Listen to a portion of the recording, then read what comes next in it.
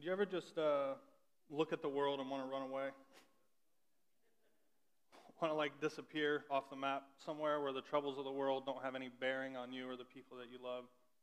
We don't have to worry about crime or violence, where you don't have to worry about what they're putting in your food and what your kids are watching and all the negative stuff that's influencing you. I joke with my wife all the time about dropping everything and moving to Montana or Alaska or somewhere out in the middle of nowhere. Just sell all of our junk, all the stuff we don't even need, and just settle down in a place where the world can't bother us anymore. I plant a big garden, raise some animals, and just experience peace for the rest of our life. Maybe I sound crazy to some of you guys, or maybe some of you guys know exactly what I'm talking about. Because the thing is, when I look at the world, I find myself not quite able to just rest and let my guard down. You know what I mean?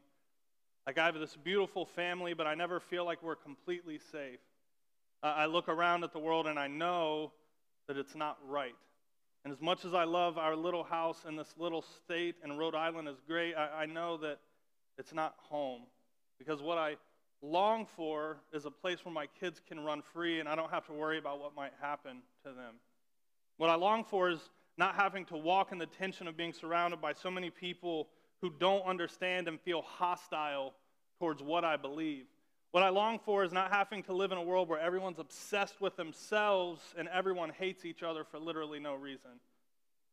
What I long for at the end of the day is for me and the people I love to feel truly safe and truly fulfilled and truly home. And I realize that Montana or Alaska or any other place this side of heaven is actually never going to be able to deliver that to me. Because what I realize is that what I truly long for is to meet Jesus face to face. And in the meantime, me and my loved ones are exiles here in this world. And we're subject to brokenness and all the hurt and all the pain and all the ridicule and the insecurity. Even people who do run away and live off the map, you can't outrun time. You can't outrun aging and loss, and nobody can outrun sin. So it's how do we live in this state of exile? How do we live in this state of looking around and knowing that things aren't right, but believing that one day, because of Jesus, they're going to be more than all right?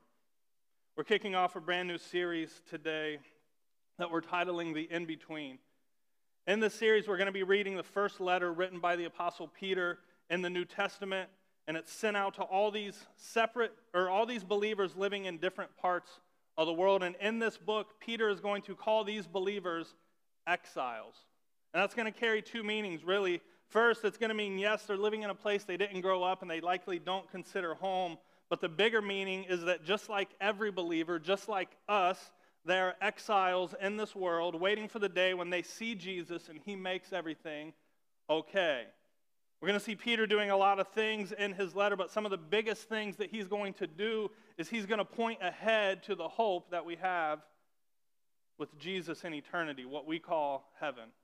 And he's also going to talk about how we as Christians can live as Jesus desires us to live while we're in this state of exile, while we're in this in-between. In-between being saved by the blood of Jesus and then one day seeing him face to face in eternity. How do we live with hope in this uncomfortable in-between, in this messy middle, this place where sin and death and heartbreak are running wild? Peter hits a lot of amazing things in this first chapter about the Christian life in the in-between, and here is how he starts his letter. He says, Peter, an apostle of Jesus Christ, introduces himself. To those who are elect exiles of the dispersion in Pontus, Galatia, Cappadocia, Asia, and Bithynia, according to the foreknowledge of God the Father and the sanctification of the Spirit, for obedience to Jesus Christ and for sprinkling with his blood, may grace and peace be multiplied to you. And so Peter starts his letter to these and any followers of Jesus by recasting the vision and purpose for all of our lives. He says, in the sanctification of the Spirit, for obedience to Jesus Christ and for sprinkling with his blood. And so sanctification through the Spirit means that for your entire life, you are continually being set apart from the rest of the world. You are continually losing your earthly self and adopting your heavenly self to look more like Jesus. And why are you doing this? So you can be obedient to Jesus and for sprinkling with his blood. In other words, sharing his message. And so don't miss the purpose for your life stated in this opening passage, whether you're a baker or a pastor or you're unemployed or you're deployed overseas or you're a stay-at-home parent or even if you're in prison. God's calling for your life is for you to continually be set apart to obey Jesus and share the good news. This is the first thing Peter wants us to know. You were created to be an obedient messenger. Now, we don't like to talk about obedience and submission. They bristle against our earthly desire to serve ourselves, but they're exactly what God has called us to do. That's why it says in the Bible in James, it says, don't just listen to God's word. You must do what it says, otherwise you're only fooling yourselves. Obedience matters. Now, I love grace, and I'm grateful for the grace of God, but I can admit that sometimes it's easy for me to forget that I'm supposed to be obeying God in everything that I do. I forget or I just ignore that I'm not here to chase the wind and do my own thing. Sometimes I need to remember that God is God and I'm not, and I'm here to serve his purposes. He doesn't exist to serve my purposes. I could talk all day about this. I could confess my own shortcomings with this all morning, but Peter starts by reminding these exiled believers of their purpose in life to continually be set apart to obey Jesus and share his good news. And I love this because then Peter reminds us exactly what the good news is, just in case we've forgotten what this is all about. Peter says, let me remind you what God has done. That's when he says what we've read already this morning. Blessed be the God and Father of our Lord Jesus Christ. According to his great mercy, he has caused us to be born again to a living hope through the resurrection of Jesus Christ from the dead, to an inheritance that is imperishable, undefiled, and unfading, kept in heaven for you. So we've been born again, death to life. See, the thing is, you didn't used to be bad and now you're good. You used to be dead and now you're alive. You've been resurrected to an inheritance that waits for you in heaven. You've been resurrected, and an inheritance waits for you in heaven. I think sometimes we take this for granted, but do you guys grasp the weight of this? Born again to an inheritance that is imperishable, undefiled, and unfading, kept in heaven for you. Did you ever find yourself daydreaming about some big inheritance? Oh my gosh, I had an aunt that I never knew, and she died, and she left me $17 bajillion. That'd be nice, wouldn't it? But let me tell you something about that $17 bajillion. If our economy tanks, it's gone. A few bad decisions, it's gone. There's a possibility also that money can be stolen from you, or if nothing else, the inevitability that you will die and all that money will stay here. You want to know about the frivolousness of money? Go read the book of Ecclesiastes, one of the best books in the Bible. Everything falls apart. Everything fades away, but the inheritance God has set aside for you is eternal. Peter turns our attention away from this world and he puts our attention on heaven. Now, I think we've done this thing in the church. I know that I've personally done it where it's we look down on Christians who emphasize heaven too much.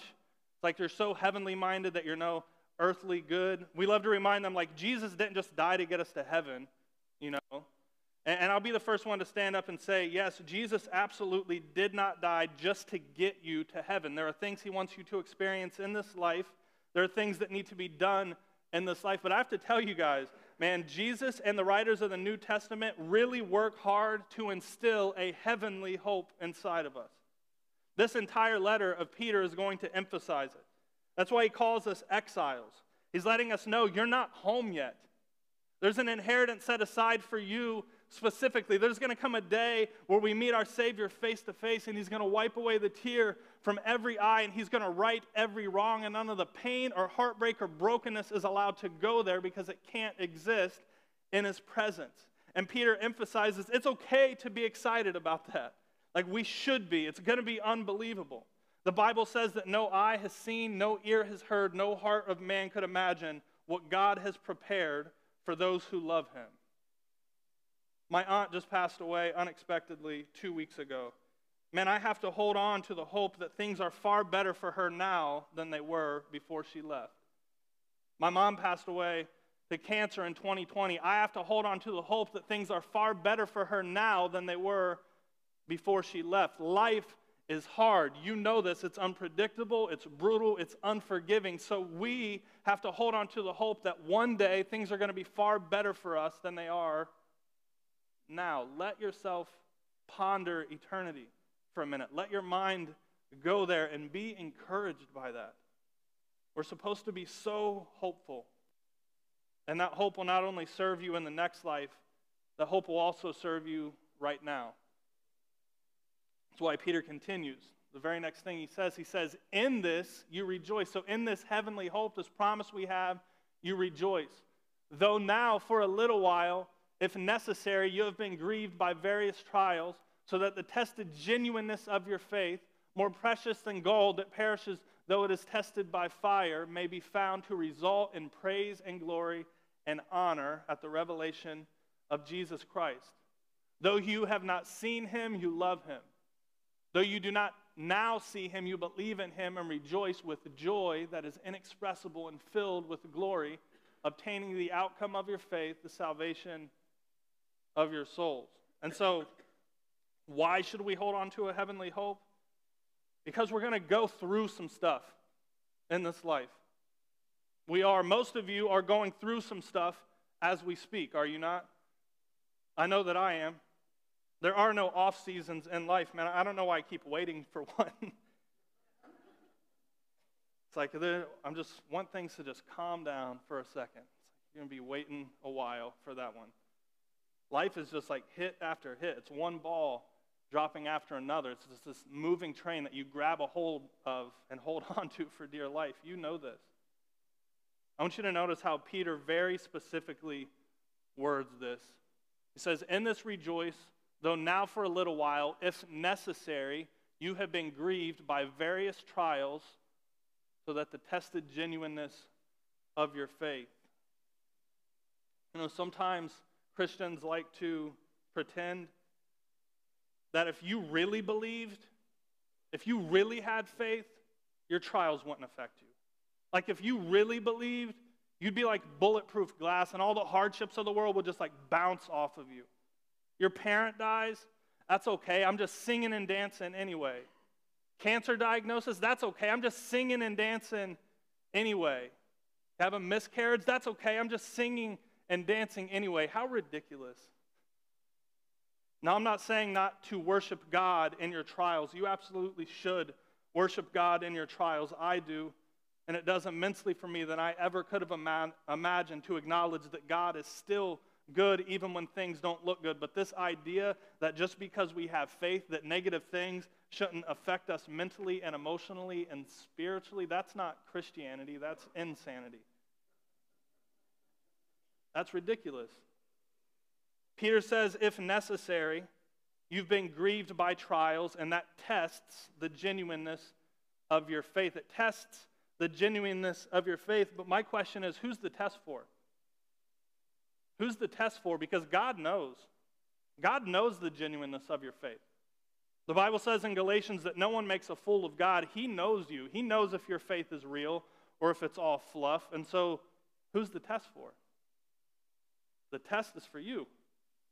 One of the things that trials in this life reveal to us is where we're putting our hope. And so trials reveal to you where you're putting your hope.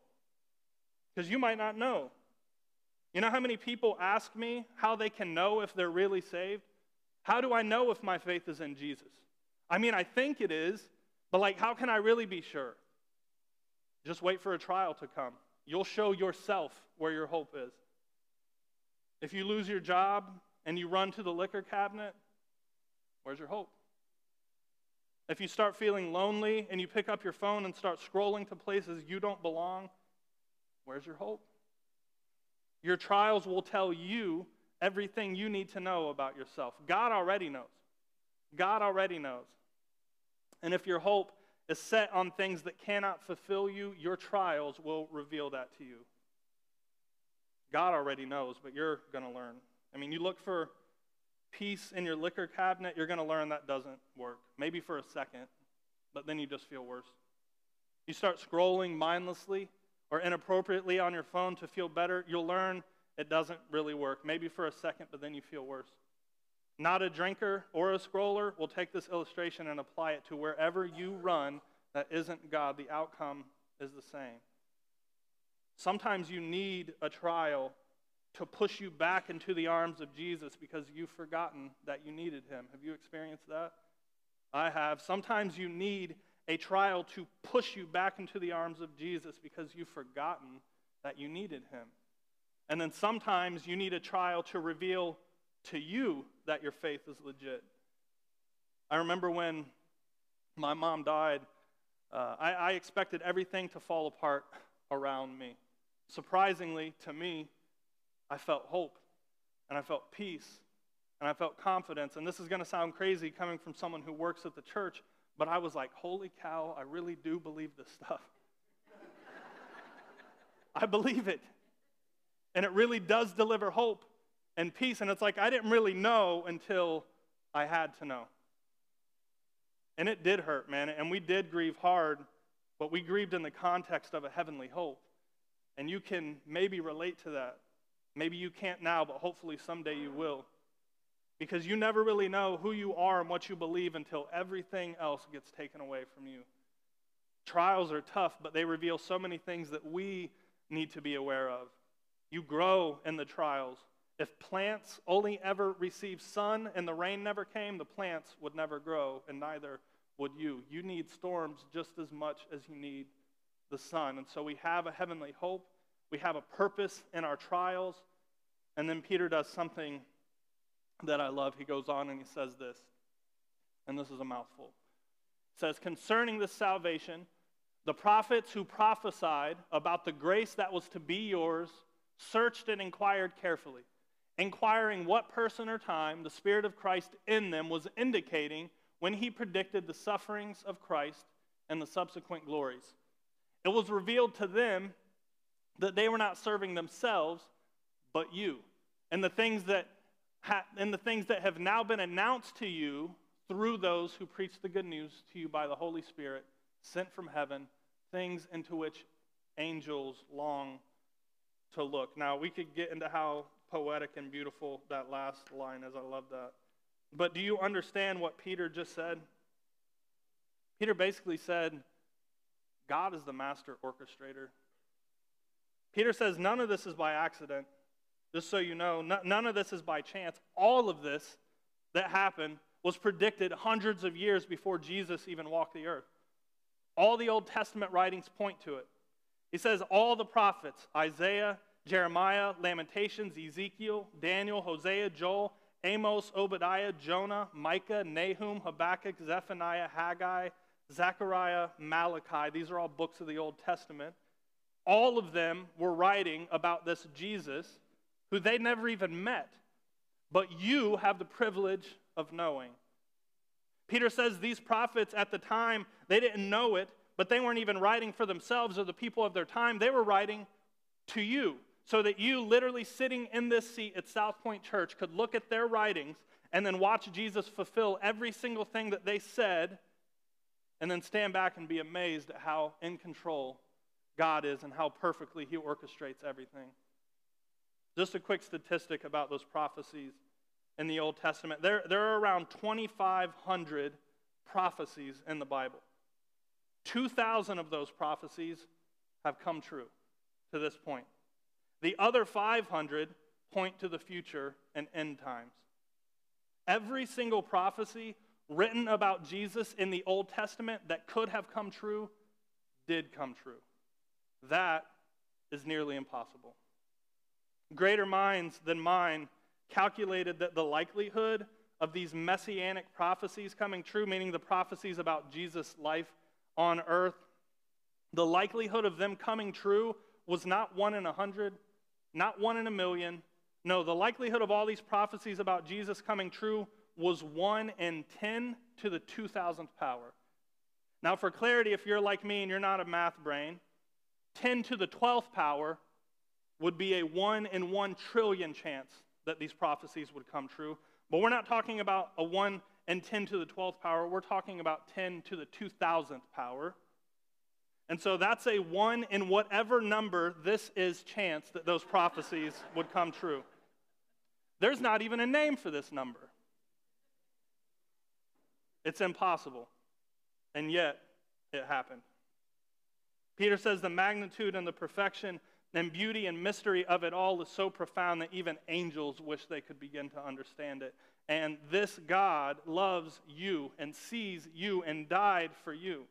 This should be like rattling to us in the most beautiful and profound way. And it shows us that we can trust God on this side of heaven even when things don't make sense, because we know that He's in control. He's a big God.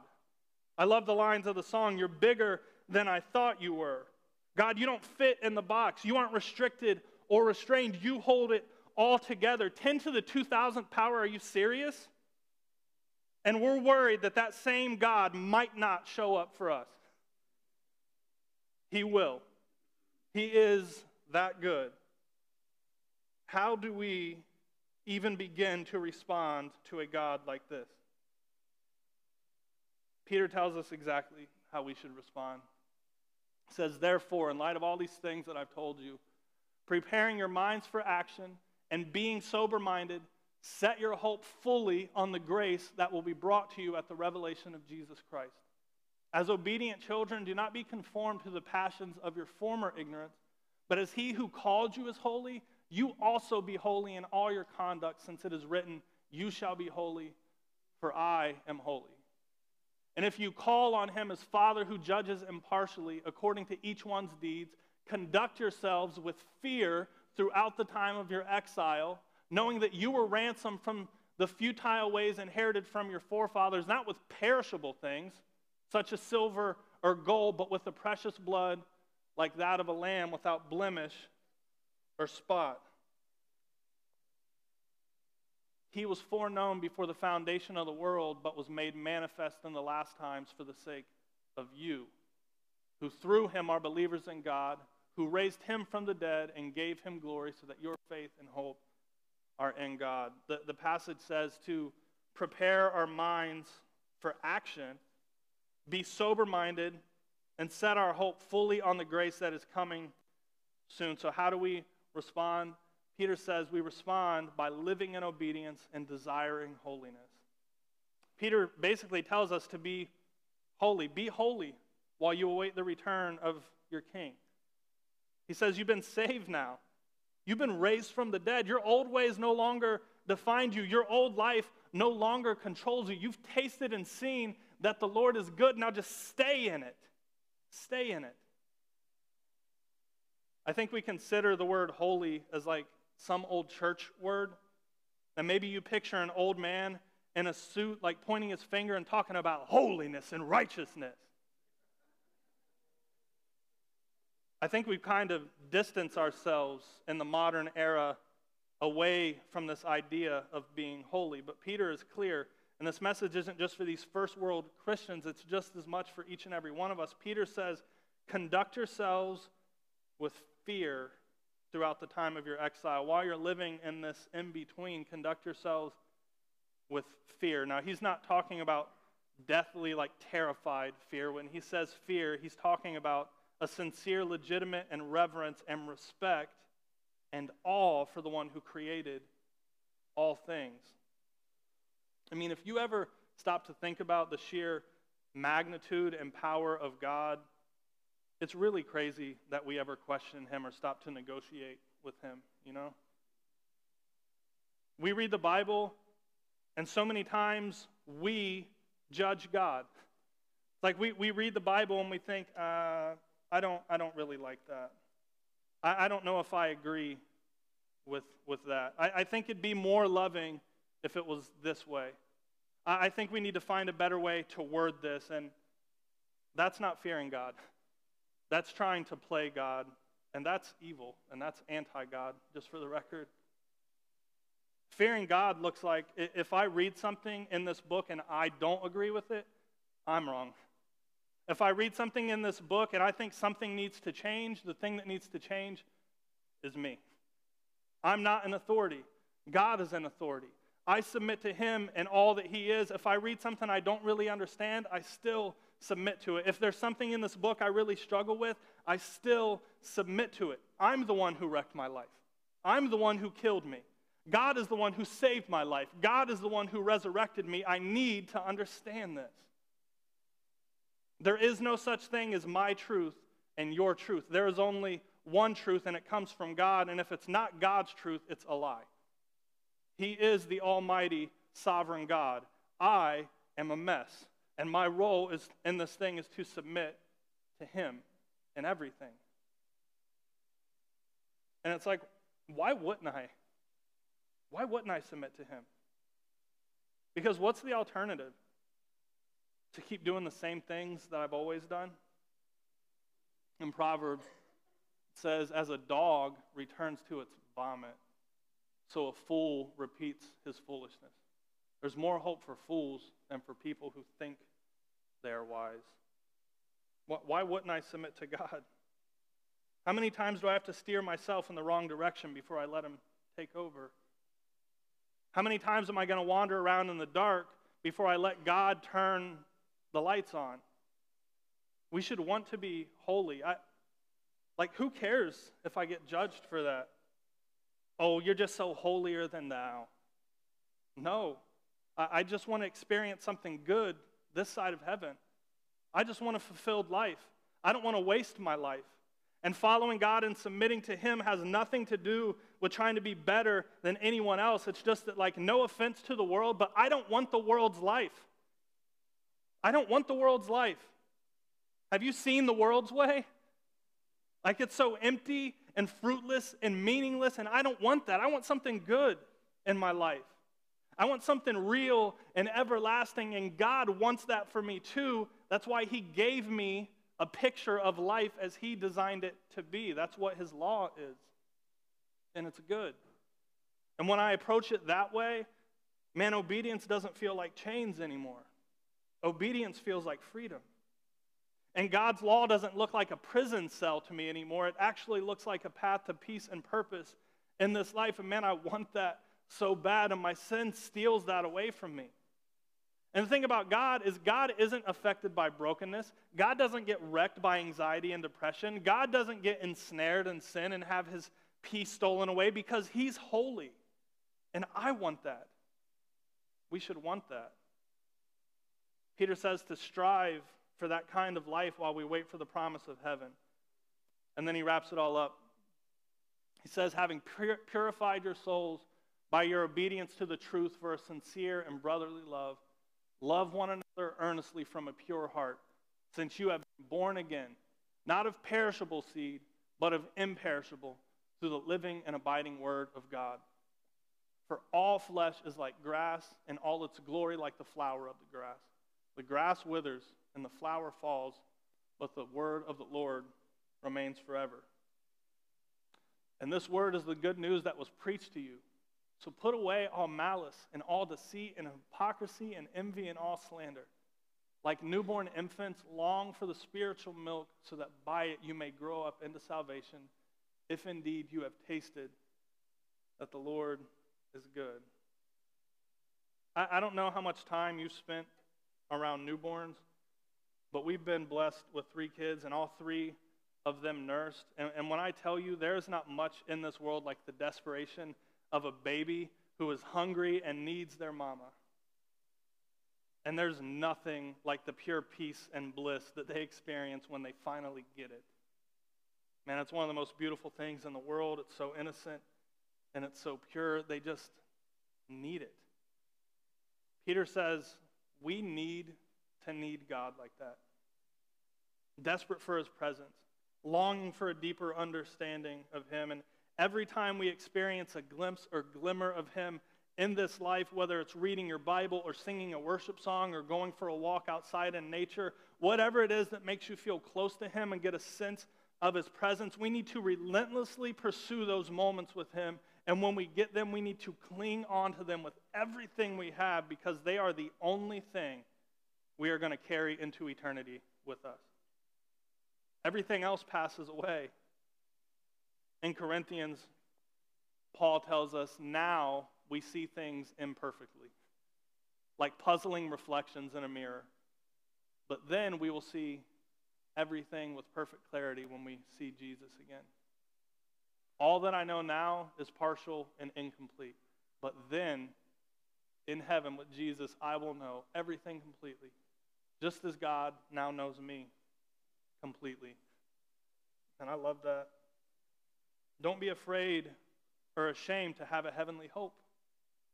And don't be afraid of the trials in this life, man, but just learn to embrace the clarity and growth that they bring. God is in control. He's a master orchestrator.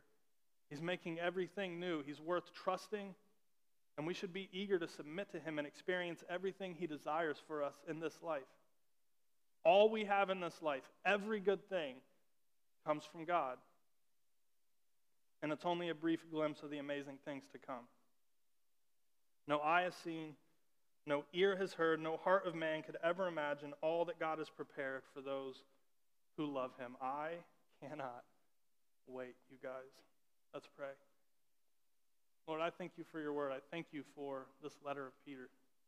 And I'll admit that I don't frequently think about heaven and eternity. I get caught in the whirlwind and mess of this life. But I understand that you came to save me from my sin, but to give me an eternal hope. And I know one day I'm going to see you face to face, and it's going to be like nothing I ever could have imagined. And all the brokenness and mess and hurt and all the things that mess up my life in this world, those things are not following me into eternity with you, Lord. I'm so thankful for that. I'm thankful for the peace that you offer in this life. I'm thankful for your law. I'm thankful for your commandments, God. And I haven't always been.